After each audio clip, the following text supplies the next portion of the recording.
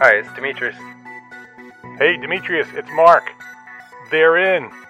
Nice. Taking it to the next level. Launching Phase 2 of Gable Media on October 7th. 7th.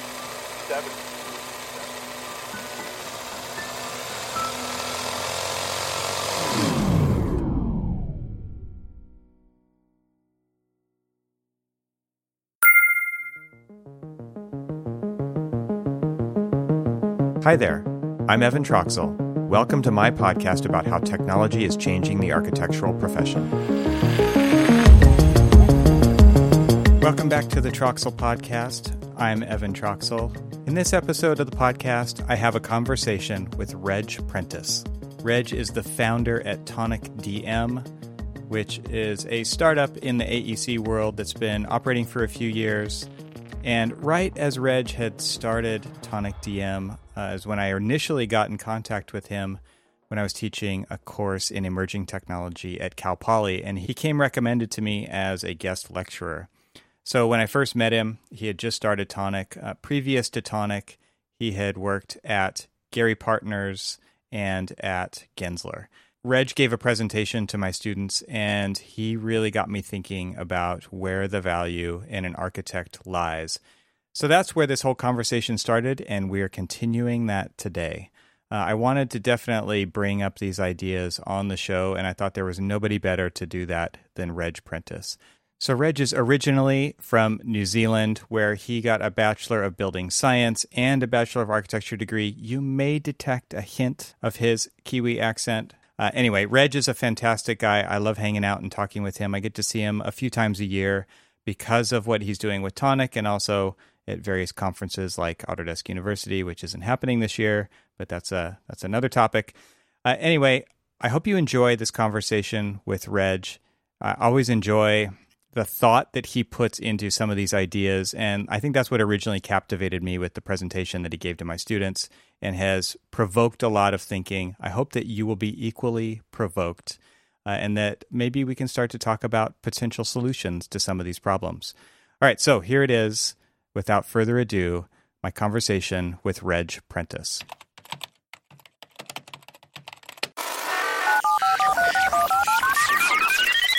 It's great to talk to you again. Great. Thanks, Evan. Yeah, so when we first met, I had got a recommendation from a professor at Cal Poly about potential lecturers for my class. I think that's when I initially reached out to you over email. And I think you were like recommended as a BIM guy or an IT guy, or I don't know what your actual title was, but you're from Gensler. But I think by the time I got in touch with you, you had started your company Tonic.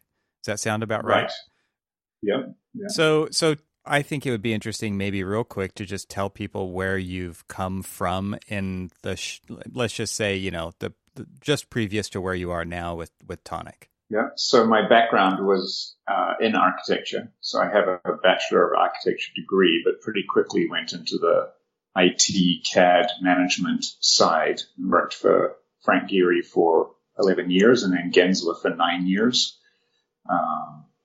And during that time, my interest mostly spanned 2D CAD and what you might call 1D information. And really, I started to focus more just on information in the design process and how information flows between designers and between design companies. And that's what led me to start Tonic, which is about project information management, very much focused on information rather than modeling or some specific design process or design activity. So with the course that I was teaching and that you came in to lecture on, and kind of figuring out via email before the class happened that you had started this company and that you guys were doing this with Tonic, basically your presentation came from left field to me, right? Because you started talking about the mechanisms of design, what the purpose of it was for, how people document decisions, what kind of a problem is design. And so I found it fascinating. And I think, that was probably when I was taking a lot of notes. So some of the things that I thought we could talk about today kind of revolve around that initial presentation, because I think that those concepts that you talked about are still something that a lot of people either don't identify as the definition of design, for instance, or what the purpose of documenting decisions are, but also like the way in which you've started this company to solve that particular set of problems and how that fits into this larger ecosystem of tools that we use nowadays to do exactly that. I mean, something that we were talking about pre-show is like, now there's like these endless possibilities of where to put your stuff. Right. And it becomes incredibly difficult to manage the information from a global perspective of where did we make a decision? And I mean, where by like what tool did we make it in? And then how do we start to pull all that together? And I mean, that's really what a document set of record drawings for a project are, right? Like they're a documentation Right. of a series of decisions.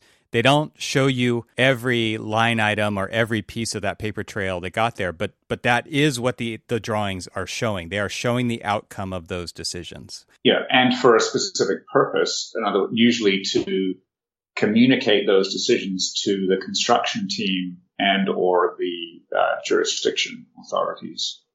So they also have a purpose as well as, or a target audience as well as a purpose. Yeah, and so I think one of the things that I think this starts to get into is what is the purpose, or what is the best value of an architect in that process? Because that, to me, is where things get, during your lecture, got really interesting, was when you start talking about where the value of the architect lies, and is it in the drawing of the details of how the contractor is going to put things together, which we all know, you know, a lot of contractors don't look at that stuff, but we still have to provide it to get the agency's approval. So there's lots of like weird overlaps. There's lots of kind of maybe misidentifications of who should be providing what information. And yet here we are in this really kind of messy process that we're all kind of stuck in. Can we take it back? I want to take it back to where you kind of first started the presentation, which was, well, you said that there's two mechanisms, and I believe they were to create options and then make decisions. Right. And that to me is an incredibly simple statement to say about the purpose of design. Right. So the creating options is what most people think of when they think of design. Mm-hmm. And it's expanding the solution space. So when we take a design problem and we think of design solutions, we can sketch out lots of ideas for what those solutions might be. And that's often, culminates in a pinup or some kind of expression of all these great design ideas.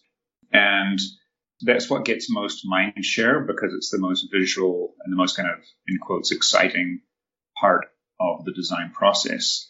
But only one thing can be built ultimately. Yeah.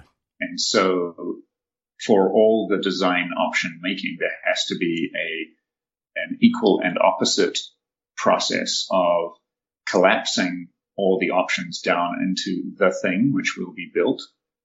And that's through a series of decisions that have to be made, and often hard decisions and hard trade-offs and compromises between different options and different people's input on those options. Yeah, I think that's one of the pieces of feedback as an architect that we get quite often, which is how in the world do you synthesize a single solution out of all of the input you get from all of the various, whether it's people, whether it's code, jurisdictional requirements, zoning, larger goals of an entity, future purpose, flexibility. There's so many pieces that are ambiguously kind of pulling in different directions on the problem. Right. And they're not ever, I shouldn't say they're not ever, but they're rarely clearly defined. And that to me is really what makes design such an interesting problem set. And a lot of times design is just trying to figure out the problem. Right. Yeah. And I think the word synthesis is one that people probably associate with design and being an important part of design. But I think the word decision maker probably isn't a word that would commonly be used to describe an architect or designer, but that's essentially what it is. There are skills associated with making options, and those are the skills that we typically associate with design school or being a designer.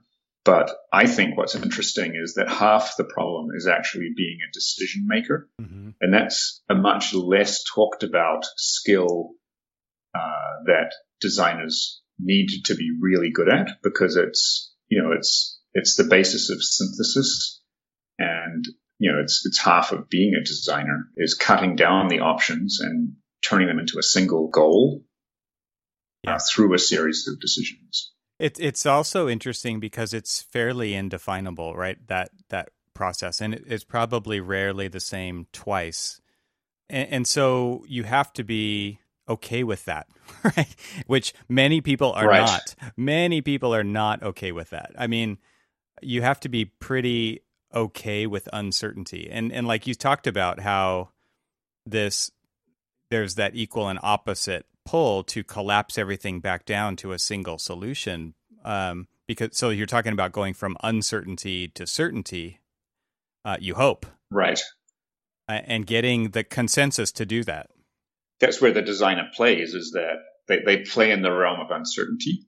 And I think you really hit the nail on the head there with that designers need to be comfortable with uncertainty. And I think that's what, people who are successful designers will look at themselves and say, yes, I'm someone who is comfortable with uncertainty, but not everyone is. And maybe very few people actually are comfortable with uncertainty. And that's one of the traits, I think, of a designer that makes designers kind of special. That's interesting. And the ability to not just be comfortable with uncertainty and excited by uncertainty, but have the passion to resolve that uncertainty. So it's not just okay to live with the uncertainty. You have to drive to certainty as the outcome. Yeah, and I think what's so interesting about like a blank page designer, I guess it doesn't matter. Blank page probably is not a realistic qualifier here. I mean, basically, the definition to me of design is that it is a transformative decision-making process that contends with potential. And that is like sky's the limit. And there's a different set of rules, and we're going to define a new language, and we have these constraints that in some cases we make up for ourselves so that we know if we're following our original parti or not. So that whole idea about contending with potential starts to play into something that you said, I think, during your lecture that I hadn't really heard before, was the concept of the wicked versus a tamed problem. Right. Yeah. So just to review that for people, this is kind of 1970s, I think, research where problems were split into two domains. One is problems that the answer is not known, but the means to get to the answer is known.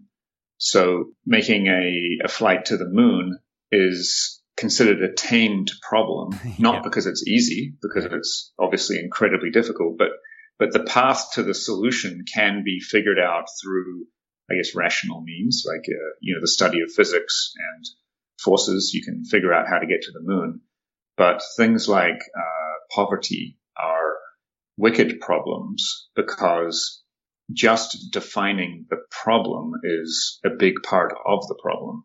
And there's no path to solution that is obvious. It's a trial and error and experience-based solution path. And so putting the construction industry into that mold, the contractor should be working in the tamed problem area because the designer should be giving them the template that they need to build from.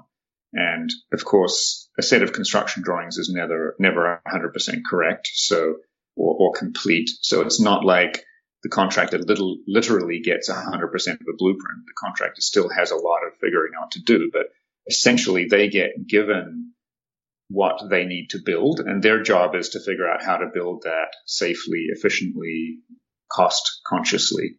So they're working in the tamed area, the designer works in the wicked problem area, because for the designer, just knowing what the problem that is a big part of solving the problem. Yeah.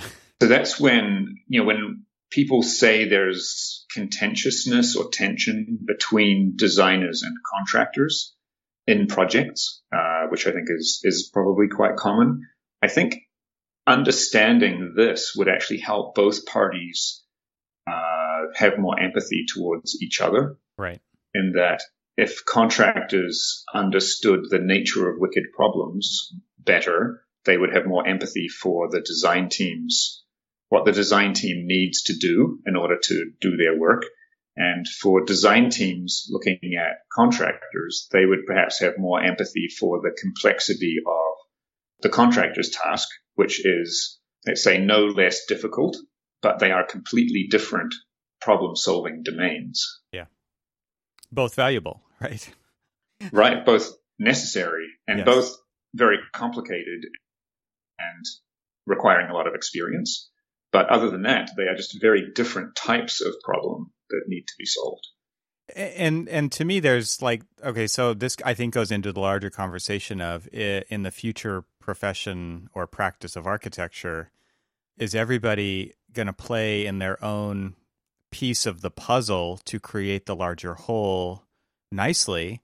Or do we continue to go down this road of low trust between entities, right? Because a lot of that contentiousness not only is because maybe one party doesn't understand the other one's value, or maybe there's overlap that is not well defined, or there's lots of ifs there. But there really has been kind of a low trust environment, and it seems to. I mean, it even comes up during the education of an architect, right? Like, pro practice class. Here's what the contractor is going to do to screw you over, right?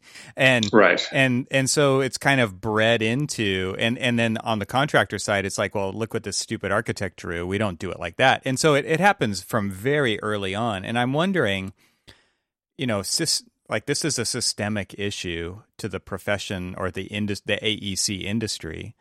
And I'm wondering, how do we move beyond the current state into this kind of more future, I don't want to say utopian, but more efficient, better for everybody, kind of a thing where people do really understand the values of all of the pieces of this puzzle and aren't clashing between them? Because to me, if you're describing this future state, which to me is, as we can see in so many examples, it's a platform that ties all of these disparate pieces together without any loss of data or redoing of information, if at all possible, then everybody kind of has to understand in definable chunks what their contribution is and stick to it. That was a big piece of your talk, was where does the architect add value?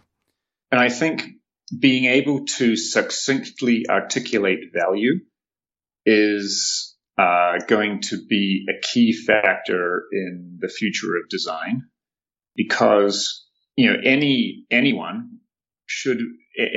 doing work for money should be able to succinctly articulate the value of their work. And if they can't, then they're in a reasonably precarious position. And I feel like architects and designers have not had the language to succinctly articulate their value. And if I would guess, or they avoid it. I probably should. Yeah, I would guess if you went to 50 architects and said, what is the value of the service you provide? My guess is you'd probably get a huge diversity of answers. You'd probably get a lot of very long answers, and maybe ones which are even kind of circuitous.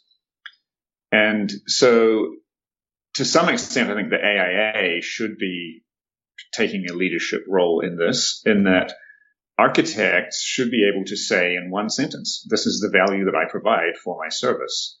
And if I was to put words into architects' mouths, it would be, I take the project from uncertainty to certainty.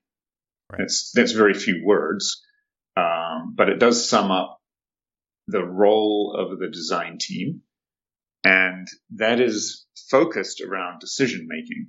So the design team starts with some high level of uncertainty. Typically, the owner may have done quite a bit of research on their own, and so they may come to the design team with a brief, and sometimes even rooms that they need, depending on how much pre-work they've done. Sometimes the owner comes to the architect without even a site and only with a vague concept of what they want. So that's almost complete uncertainty. And the design team, through a series of explorations and decisions, has to bring that to near certainty. And that has enormous value, and not many people are good at it. So I feel like, in general, the design industry has a very bright future with a lot of work, because whether it's buildings or other things that need to be designed, experiences, etc., like there's a lot of design work that needs to be done in the world, and it seems like it's only increasing, as people move even towards designed experiences and all kinds of design being important in people's lives. Yes. But we have to be able to articulate that we are professionals in moving an idea from uncertainty to certainty.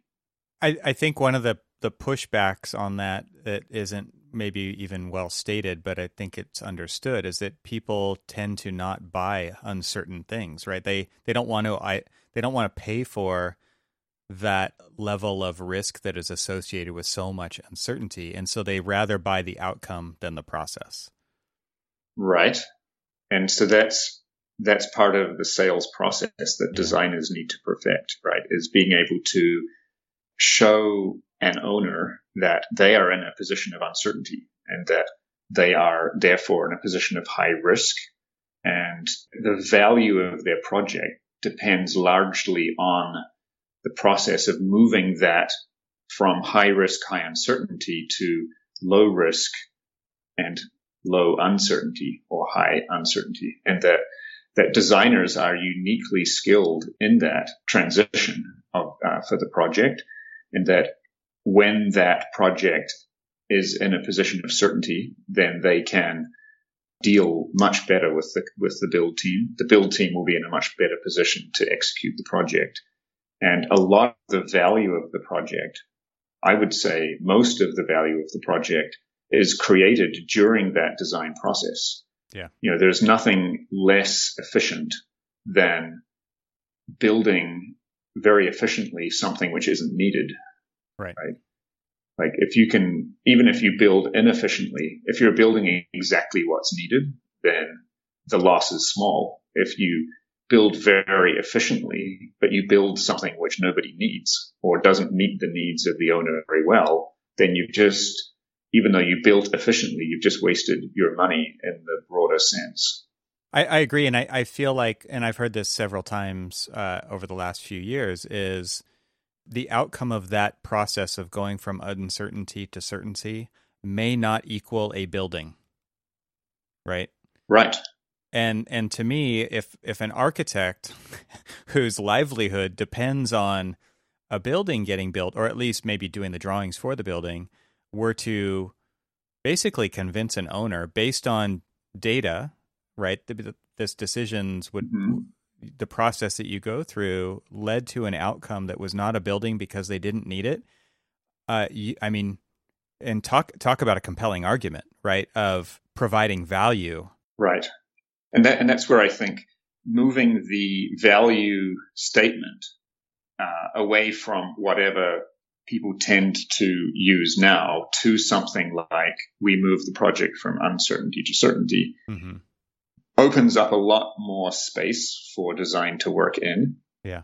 But the way that design is remunerated does kind of work against that, because if design is an hourly task, either literally you're getting paid by the hour, or you are determining a fee based on the amount of work you think it's going to take, then you are incentivized to increase the number of hours or the amount of work.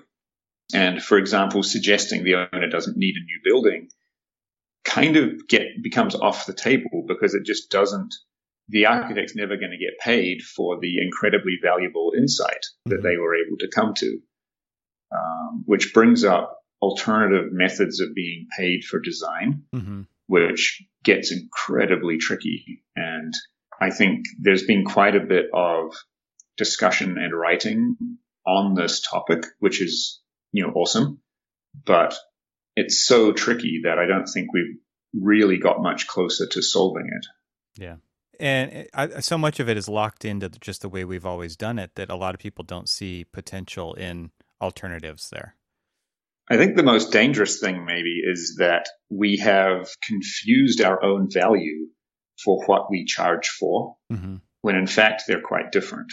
So sometimes the value of the designer is stated as, we do the drawings, we make the drawings for the contractor to build from, which is very destructive, I think, to the profession, because it makes it seem like the value is in the documentation of the decisions, when in fact the value is in the decisions themselves, regardless of the documentation. I mean, documentation is obviously important because we need to communicate those decisions in a way other people understand, but that's not actually the value of the service. The value of the service is in the content of the drawings, not the drawings themselves.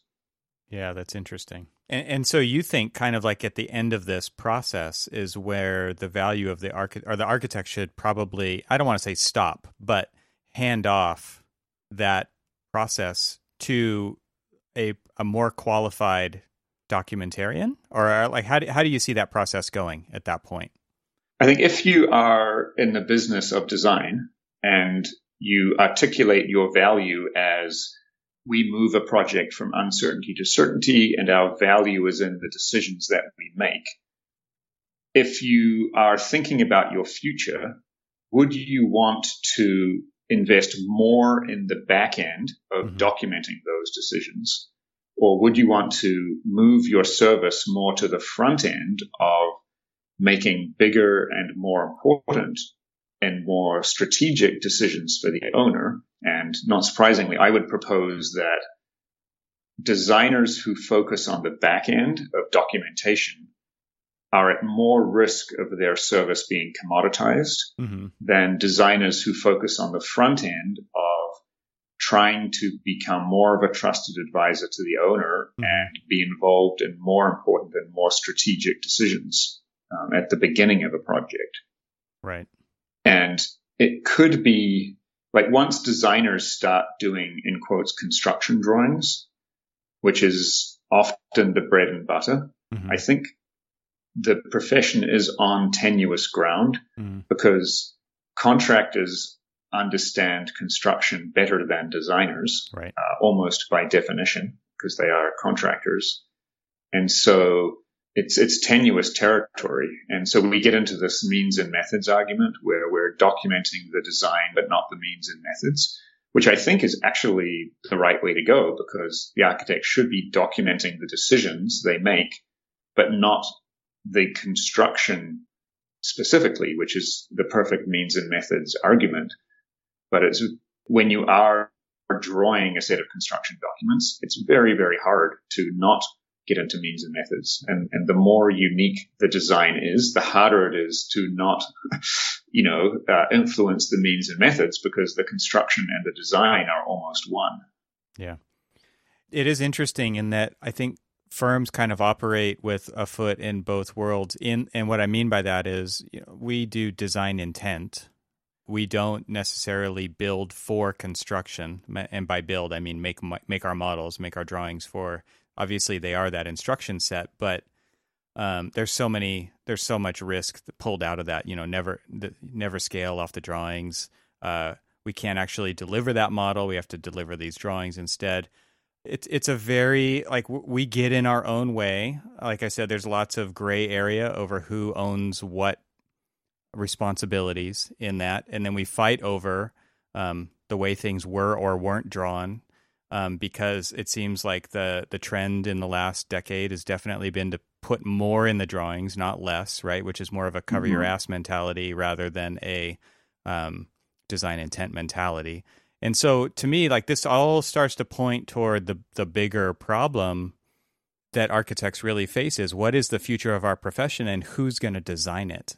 Because it starts to get into deliverables, contracts, policy, agencies, education, licensure, right? Like, there's so much that revolves around this. And because if you think about it, like if we're painting a picture of a different outcome, you have to go all the way back to the education of the different parties to prepare them for that in the future, right? How do we get to there? Like, talk about a wicked problem, right? Right, yeah. And the problem with wicked problems is often that there's no consensus on what the problem is, or even that there is a problem. And I guess that that's the case here. People also come to it with all kinds of biases and self-interest. So it does come down to being able to succinctly articulate the value of design. Yeah. And a school especially, you'd think would be able to, or would feel compelled to do that, and then to build up the education around that value. So that's where I think decision making is a field of study that's been around for 100 years, let's say, but you don't hear about it in design school. And I think that's an indicator to me that, one, there's a problem, and two, people don't understand the value of design, at least in the same way that I do. Because if making decisions is such a big part of design, you would think it would also be a big part of education. And decision making is a whole field of study, so it could be a big part of education. Like, if I was to employ a tradesperson to fix something in my house and they arrived with a hammer and I said, oh, I have problem A. They're like, okay, we'll hit it with a hammer, right? And, oh, I have problem B. Okay, we'll hit it with a hammer. You start to go, does this person know what they're doing? Like, are they an expert, or are they just a hack showing up with a hammer? And to relate that back to design, a designer should be able to articulate multiple ways to solve the problem of design exploration. Like, they might say, if I'm working on a school or a large project, or this kind of project, I use these tools and I use these methods. And so you would be able to have a discussion with a designer about the benefits and drawbacks of different methods of design, because they're an expert in design. And you'd also expect to be able to have that conversation about decision making. Like, when it's a large group, or when I have this kind of owner, then I use these decision techniques. When it's this kind of design problem, I'm going to lay out my decision in this way, because you'd expect them to be an expert and therefore have multiple approaches to making decisions. And I don't see that as being the case. Like, I don't see designers being educated in multiple different ways of making decisions, which have pros and cons in different circumstances. Yeah, I think if a team is successful in landing a project, that becomes a recipe for future ways to win projects, right? We tend to want to make these things repeatable, which you can't blame people, but it also doesn't mean it's the right approach for every problem. Right. And that's where, just with the Tonic DM product that we're working on, the future of that will seek to help people engage in decision making in a more objective, let's say explicit and thoughtful way. And branching the conversation a little bit, when it comes to the future of design technology, particularly artificial intelligence, there's definitely a group of people who are working on the idea that artificial intelligence will be able to make decisions and therefore automate some aspects or potentially all design. My view is quite different to that. I see the value of technology in this as being able to present information to the designer to help them make better decisions. And so that could be tools that look at the artifacts of design and help to organize that information around the idea of a series of decisions that have to be made. And in any project, there are, an almost infinite number of decisions that need to be made. Designers are decision factories and probably make copious numbers of decisions without even realizing how many decisions they're making. But there are key decisions and there are very difficult decisions in design that need to be made explicit and carefully worked through with the stakeholders and with key decision makers. And being able to perform that at a better and at a very high level, I think will serve designers well. So my goal for the profession is that owners would say, oh, I need architects on this job because we have some really difficult decisions to make. And we need expert decision makers, expert design decision makers in order to help us through that process and to get the most value out of the money that we're going to spend. To me, that would be a huge win for the design community when owners reflect on their use of the design community in that way. Let's take a pause here in the episode and thank our first sponsor of Troxel Podcast, and it is Layer App, the must-have app for Revit users. Are you tired of digging for project photos, files, and field data days, if not months after it's captured? That's the power of Layer. Layer takes all of your project-related data, photos, and files and makes them accessible with the click of a button right in Revit. Find out more and start your free 14-day trial at layer.team, that's layer.team/TRXL. By the way, if you listen to episode 280 of the Entree Architect podcast, also here on Gable Media, you can hear my friend Mark's interview with Zach Soflin, the architect turned software developer who created Layer App. Get your free trial at layer.team/TRXL. That way they know you heard about it here on this show, and that would be much appreciated if you let them know that specific piece of info. So again, that's layer.team/TRXL. And now back to my conversation with Reg Prentice. I'm thinking now would be a good time to maybe shift the conversation more towards technology and get a little bit more into what you guys are doing with Tonic. But, at the technology at large within our profession, I mean, just building off of what you just talked about making decisions. To me, it seems now like table stakes for any project team are that those decisions are backed up by data, right? And I don't mean just like you recorded how you made the decision or why you made the decision or when you made the decision, but what data led to that decision. It seems like that is more and more of a requirement nowadays, not only because of, maybe the building code requires an energy model that's going to show how the building has to perform once it's built, but because owners in many aspects are now requiring that level of attention to be paid. Like they want to know that your decision was based on data.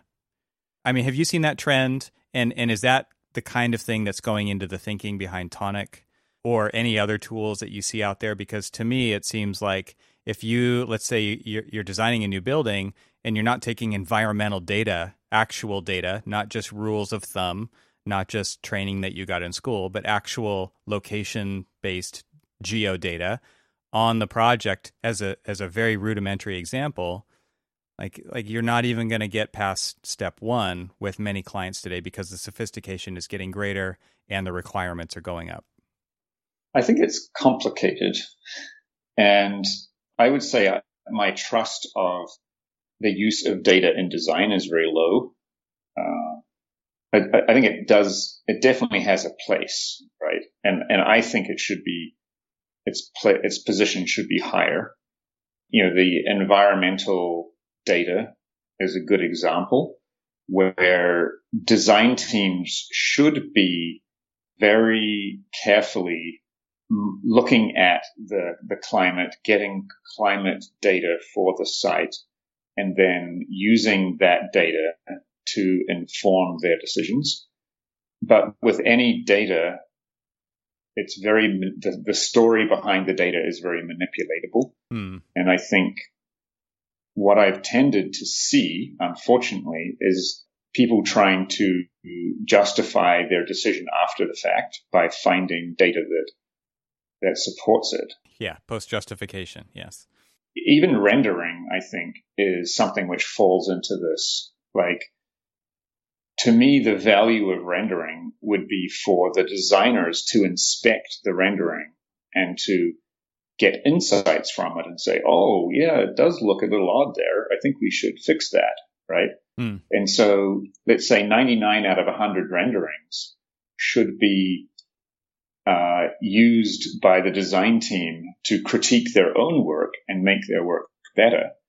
Whereas it tends to be the very careful choice of lighting and angles in order to justify a design, right?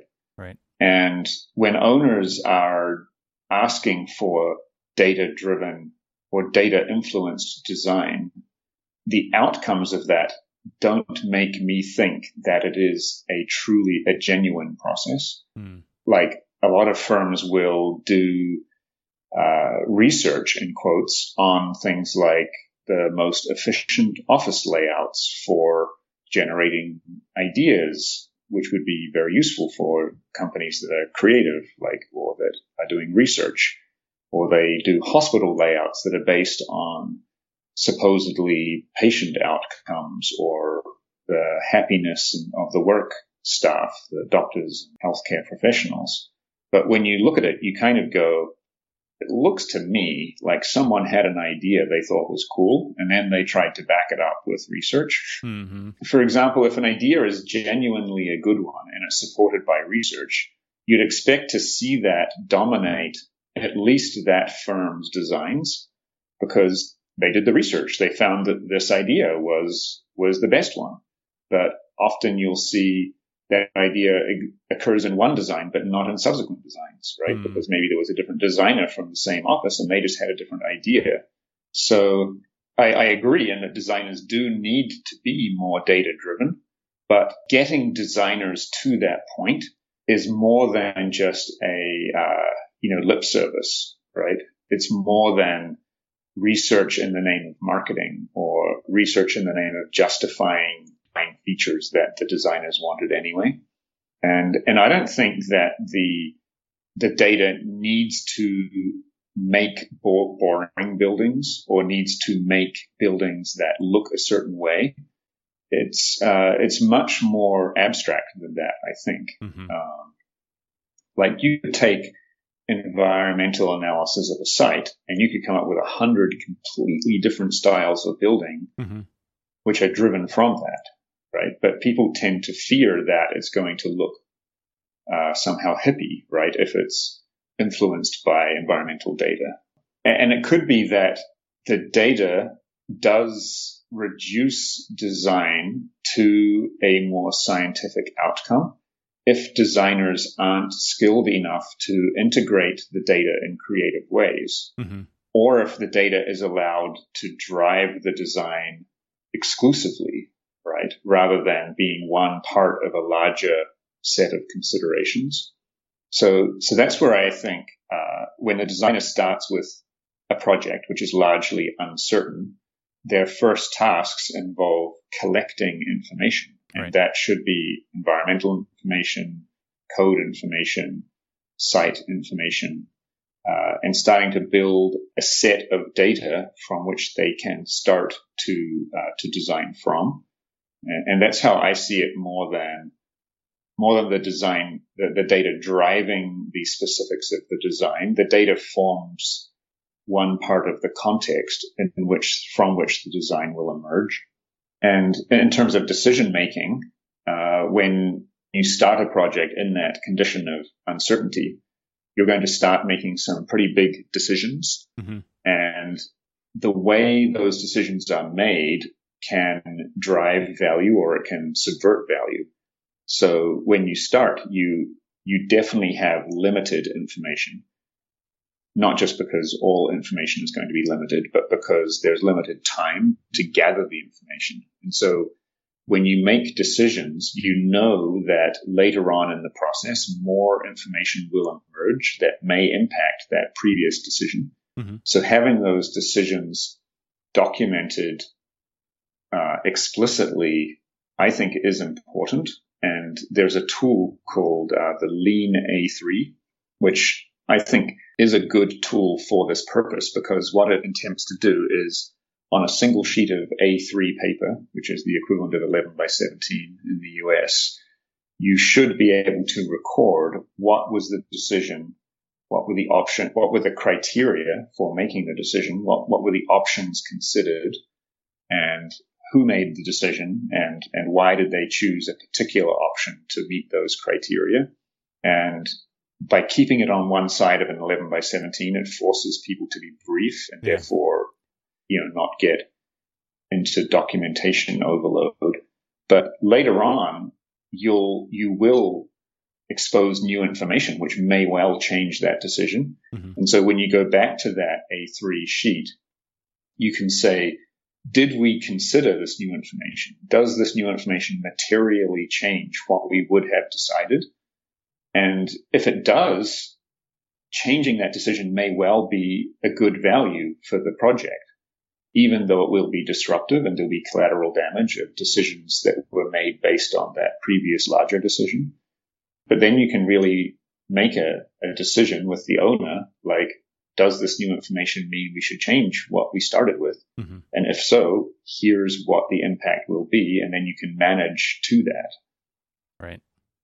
I've actually heard of, I think it was just a small residential firm would make that the last sheet in their drawing set.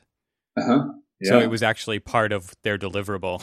and then it was never a question about where that information lived. It was always in that spot. And at any time, anybody on the project for any reason, all the way through construction could always flip to that back sheet and say, why did we choose to do it this way? And there it was. Like, right. That information was readily available. I mean, that's perfect. Yeah. And I think experience would allow people to get the right balance of, you don't want to do that for decisions which are too small, because you would just have an overload of decision-making documentation. Yeah. So knowing what that cutoff is, so that the important decisions that, and maybe the risky ones that people are going to challenge later, get documented and included, and the ones which are unlikely to ever be, need to be reviewed or are too small, just don't, and that just lives in people's heads, so that there's a good balance between, having the benefits of the documentation, but not overloading the team with too much information. That makes a lot of sense, and I don't know exactly how you do that, what the mechanics are of deciding, no pun intended, like what actually needs to be, I guess it's not really a pun, but like what do you hang on to, or what do you just let pass through? And then I think even larger than that is, how do you get that information to the larger staff of the company, for instance, right? And so that, it, like you said, so it doesn't just live in the heads of the people who are on the project, which is often a very small team, because it would seem like that information would be valuable enough, especially if you're taking that time to identify it, write it down. So you're basically codifying it so that it is useful not only in the future for yourself, but for other people too. Right. And this gets into the knowledge management territory. Exactly. Yeah. Of which there are people who have thought about this much more than me. But I'm a bit of a knowledge management cynic, mm-hmm. in that design is a very human process and a very human profession. And people learn through experience. There are already an enormous number of books on all aspects of design with people's experiences and opinions, but there's a limited ability of people to consume that information. Mm-hmm. And the same goes with a firm. It's like, over time, over my career, there's been an enormous amount of effort put into making tacit information explicit and trying to create documentation of best practices in design, etc. But I think there's very limited ability for people to consume that information. Sure. And they tend to go to the people they know have the experience and just ask them. And I just don't think that that's a bad thing. We just have to embrace the fact that design is a very human profession and that there are experienced and very skilled people who have enormous value to the firms they work in. And part of their role is to mentor and assist and give that knowledge out on a one-to-one basis. It's not efficient in a computer sense, right? But it's effective. Yeah, I mean, that's basically what the profession is built on, which, right, is like this apprenticeship kind of approach of working in an office, gaining that experience, doing it time and time again, and then repeat. Then the student becomes the master, right? And then it repeats. Yeah. One of the collateral damages, I think, from the CAD era was that when drawings were done by hand, they were on large tables, so they were very visual in the studio. Right. And someone walking past would be tempted, and this would be a good thing to take someone to task on their drawing and ask them about it. And it was an opportunity for mentorship. And once drawings went inside the computer and were only available through a small window, usually zoomed in rather than a big picture view, I think that opportunity for mentorship was damaged. And I don't think people realized, or they didn't express it in that way. Like, oh, look, we brought in this new technology, which has great benefits, but it also has this huge problem. And that mentorship is now much harder than it used to be. I think that needs to be acknowledged. And luckily, screens are bigger now, but it's still drafting. The act of drafting I think is more personal now than it was 30 or 40 years ago. And I don't think that's a good thing. Yeah, and to add fuel to that fire, now everybody's in their own location, right? So it's absolutely, it doesn't matter how big your monitor is, no one else is going to see it. Right. And so I think that's something that firms should openly discuss is how are we going to engage in mentorship? Because mentorship in the moment is hugely inefficient. I mean, you're paying your most experienced person and they may or may not have any insights for the person they're mentoring. Yeah. But without that, it's hard to see how the profession can grow over time. Yeah, I think one of the concerns that I have, and many other people have expressed it as well, is when there is the work from home environment or a hybrid environment of some people in the office, some people at home. I mean, we can all pretty much guarantee that because there's children and they don't have a school to go to, their parents will be at home. And therefore, you automatically have like a hybrid environment, potentially. Let's just say offices did open back up and schools haven't, right? You have this disparity amongst experiences where the people in the office have one experience, the people who are not in the office have let's just call it second-class citizen for many reasons. And it has to do with collaboration. It has to do with overhearing what else is going on or overseeing what's going on, kind of the things that you were just talking about. And what's interesting to me is that every single firm out there is dealing with this highly possible future independently. And there is no larger kind of collaborative effort going on here, profession-wide, industry-wide, however you want to frame it, to solve this problem so that it's similar. I mean, the solutions can be similar for everybody. Like that should all be shared information and shared knowledge. That's just kind of how I see it, is why do we always kind of come at these problems as if they're our own problems only? Because they're most definitely not. And it doesn't mean that everybody needs to even try to solve them the same way. But let's say we're not going to tell anybody else about it.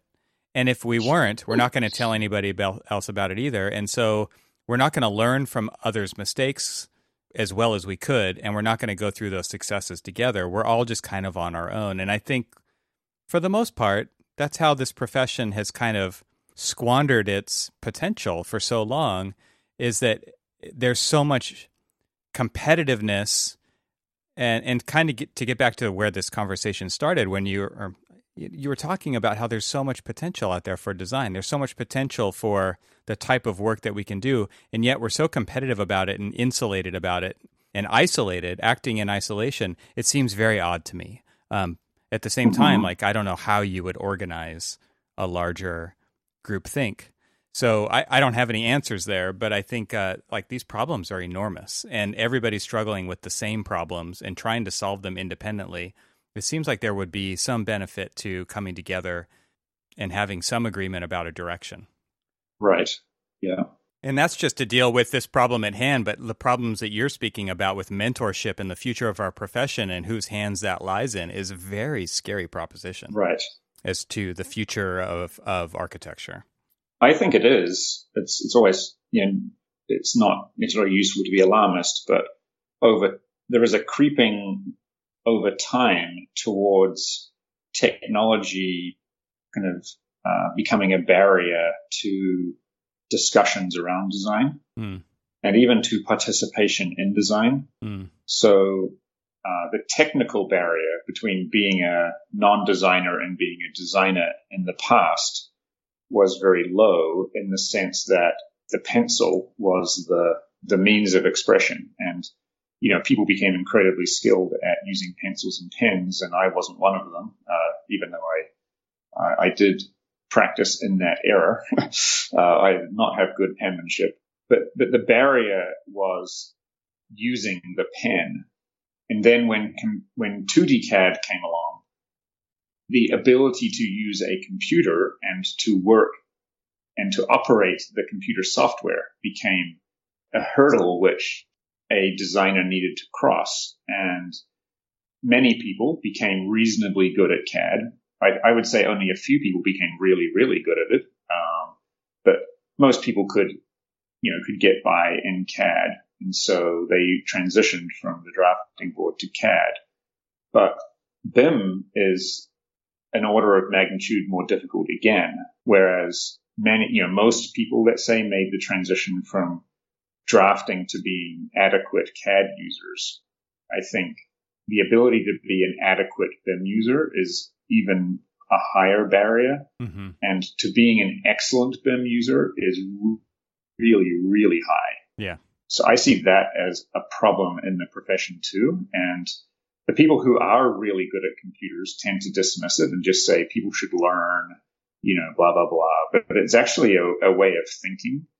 And that, I think, is a problem for the profession too, in that if only people who think a certain way can become excellent users of the software, then the profession is going to vastly disproportionately kind of reward those people and people who just don't think that way.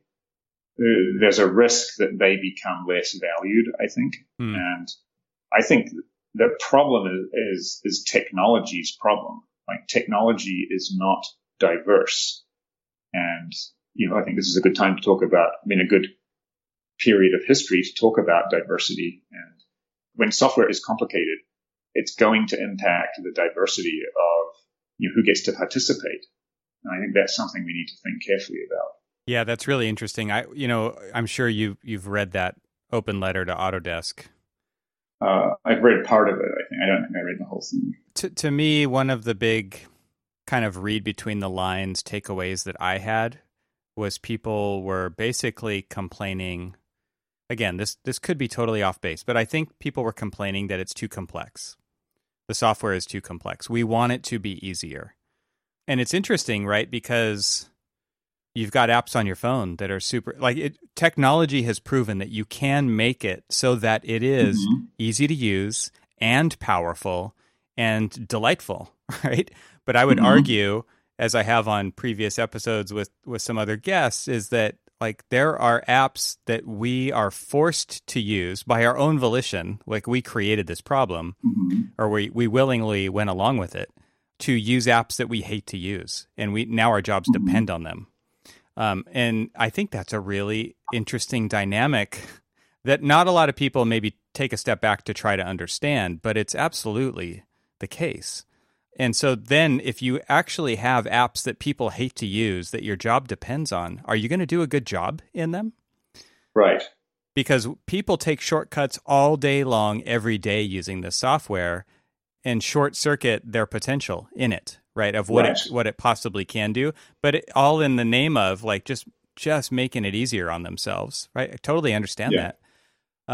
It is a very interesting kind of problem that we find ourselves in. Yeah. Because it is 22 years old. It's this piece of software that we're talking about here, Revit, is 22 years old, and it's only getting more and more complex. It's a complex problem because the network effect in technology will centralize the population on a single tool or a single protocol. So, and the network effect is incredibly powerful. Mm-hmm. So, Autodesk may or may not have been, explicitly leveraged the network effect, but they're the beneficiaries of it. And it's very, very hard to break that. So even when everybody agrees that, a different tool is better, no one will be able to, It's the stickiness of the tool in the profession is almost insurmountable, right? Yeah. It's like the gravitation of a black hole. Yeah. Right. Yeah. And that's not any one person's or even one company's fault. It's just the way the world is. But the profession does need to think about that. And it would be possible for firms to deliberately lower their efficiency in order to increase diversity of tools. Like, I personally am an advocate for multiple design tools on a project, like, say, Grasshopper, as well as Revit, as well as, someone using Cinema 4D or something. I think if people are open and if they take the time to understand other people's processes and what other people are trying to do, then it is less efficient. But it's possible to run multiple tools together and to do it without, without much downside, I would say, given the upside. Well, especially if you're redefining the value of where an architect is valuable. Yeah. And the classic case is with Revit that a designer who's skilled at hand drawing or SketchUp or maybe Grasshopper could do 10 options and make a decision on which option was the best in the time it would take someone in Revit to do one option, right? Mm-hmm. So it's actually more efficient to break out, do the experimentation in, say, SketchUp, and then just put the answer back in Revit, than it would be to try to do all the experimentation in Revit. And from the Revit zealots' point of view, this is a terrible mistake because we just became very inefficient because now we have to redo, in quotes, work in Revit. Right. But if you look at it in the broader picture, you just saved an enormous amount of time by breaking out of Revit, making the decision in the tool where that decision is best made, right, and then just putting the answer back in Revit. Where a completely different set of decisions has to be made. Right. Yeah. I don't want to say that Revit is not, in quotes, a design tool, because there are people who think like Revit and they design very effectively in Revit. Mm-hmm. But it is not everybody's design tool, because not everybody thinks like Revit thinks. Some people think like SketchUp thinks, or think like Grasshopper thinks. Right. Yeah, all fantastic comments. I think we should probably start to wrap things up here. Yeah. This has been fun.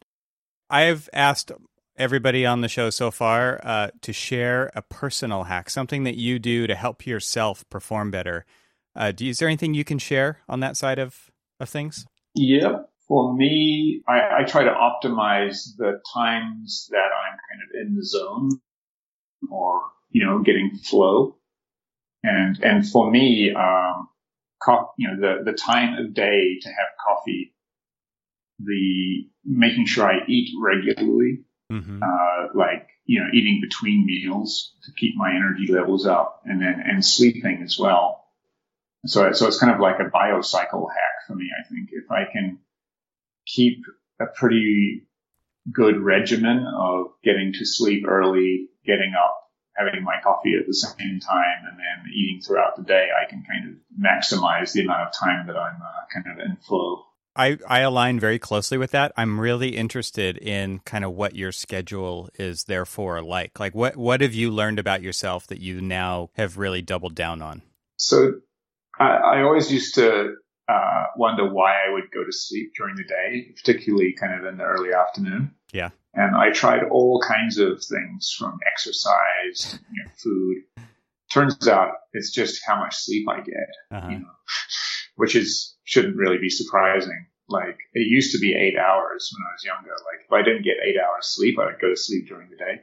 Now it's more like 7 probably. But, I try to get to bed by, be in bed ready to go to sleep by 10:30.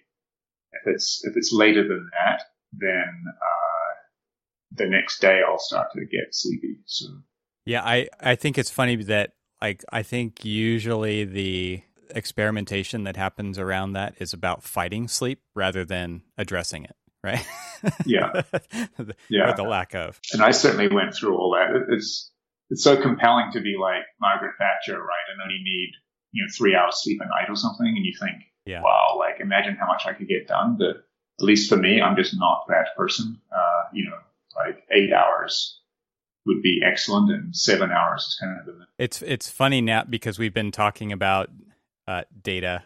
So I'm scrolling right now through this app that I've been using it looks like I've been using it since 2013 on my iPhone to track my sleep. And it's not 100% accurate because when there's more than one person in the room, it's probably not as accurate as it could be.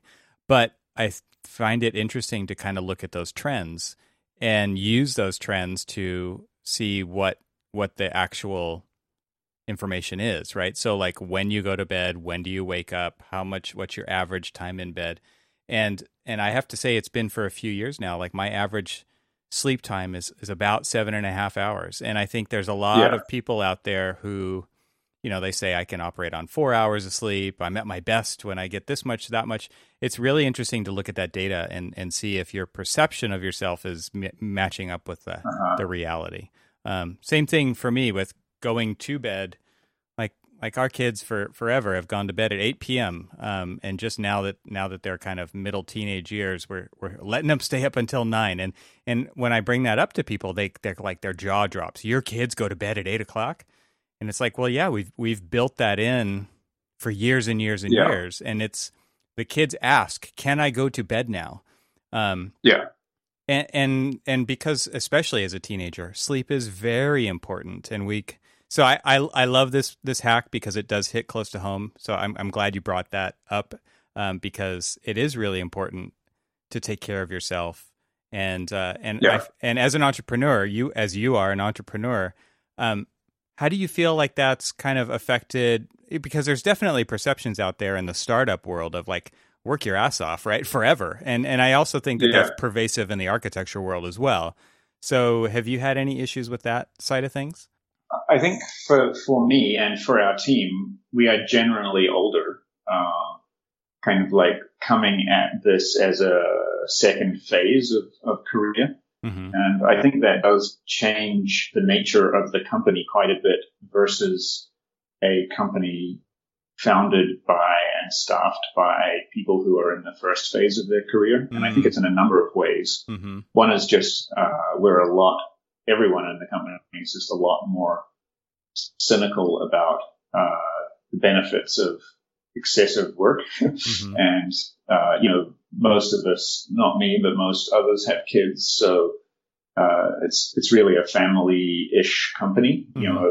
Our schedules vary day to day by the needs of, kids or other things. So we're definitely not the hardcore startup. But I think that makes Tonic a more considered product, and that it's not something we built with a limited amount of knowledge of the profession and a limited amount of kind of experimentation and discussion. It's something that is built after 20 years by pretty much, each of us in the profession, kind of looking at the profession, thinking about it, and then it's built relatively slowly for a product of its type as we, put something out, talk to people about it, redo it again, as we tune it for the way people are actually using it. So I think it does make a difference. And on the other side of that, you've got these, not that there's any AU this year, but you've got those late night parties that you guys throw in your suite, and it's just torture to stay up that late. I know. It is. Like by 11 o'clock, I am pretty much past it these days. Yes. Well, probably was when I was younger too. I just don't admit it. Yeah. All right. So next question is, who influences you, Reg? Is it, who are you listening to? Who are you reading to? If you can make any recommendations, I would love to hear what those are. Yeah. I'm a big podcast person. And I think podcasts are growing because of the convenience of consuming the information. Mm-hmm. So I like the true crime podcasts. There are some which are really amazing.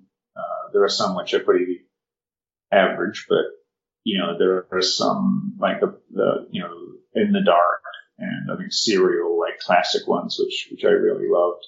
I've listened to. Mm-hmm. One I'm listening to right now is called The End of the World with Josh Clark, which is not for the faint of heart, but I think for someone who's into science and society, it would be pretty interesting. It's pretty philosophical. Goes into not the end of the world as in, we might have a nuclear war or something. This is like the end of the world as in 1 billion years from now.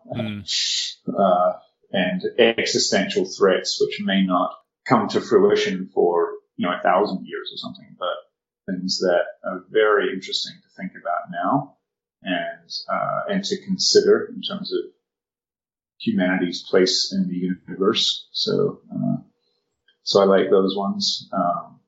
And I do read some books on architecture.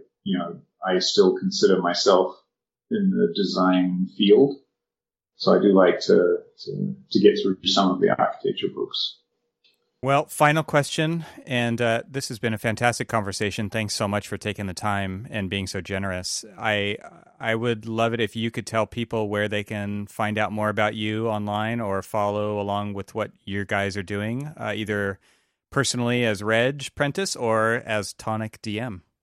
I'm not a big social media person, but at Tonic we are trying to be better. So Tonic does have an Instagram account, just Tonic DM, and a Twitter account. I'm not sure you'll see too much showing up there, but I think our goal will be to maybe post less often, but about more interesting things.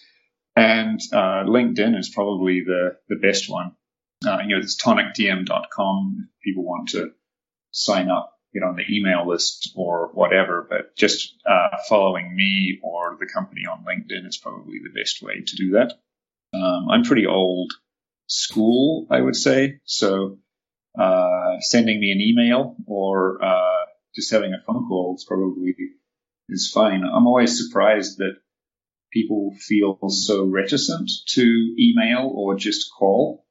So few people do it that I'm always happy to have the discussion, because it's not like by any means like people are over abusing that or abusing it. It's like, no, I'd love to hear from people. Yeah, I have to say personally, I like how I can just use your Calendly link and schedule a time with you, and you always show up. So it's fantastic. Yeah, actually the Calendly link, which is Calendly/Reg Prentice, it's actually amazing. Very few people will just schedule an appointment, but it's actually a great way just to get in touch with me and maybe other people too. It's just to put some time on their calendar. Yeah, absolutely. Well, thanks so much for hanging out today, and this conversation has been amazing. I really feel like I learned a lot of new things today, actually, and there was a lot of great insight shared. And so going back to that original lecture in 2017 where this all started, this has been a fantastic journey, and I'm looking forward to the next part of it. It's going to be fun. Yeah, thanks, Evan. Appreciate it. Once again, a big thank you to the sponsor of this episode, Layer App, the flexible database for architects that makes it easy to view photos, files, and project data right in Revit. Remember, start your free 14-day trial at layer.team/TRXL. Thanks for hanging out with us today. This show is part of the Gable Media Podcast Network. You can see all the shows at gablemedia.com. That's GABLMEDIA.com. You can help support what I'm doing here by leaving a 5-star review on Apple Podcasts to help get the word out, and of course, share it with your friends. I'd love to hear from you, so leave a comment on the website at trxl.co/podcast, where you can find every episode. You can also follow me on Twitter and Instagram and YouTube. Just search for eTroxel. Talk to you soon.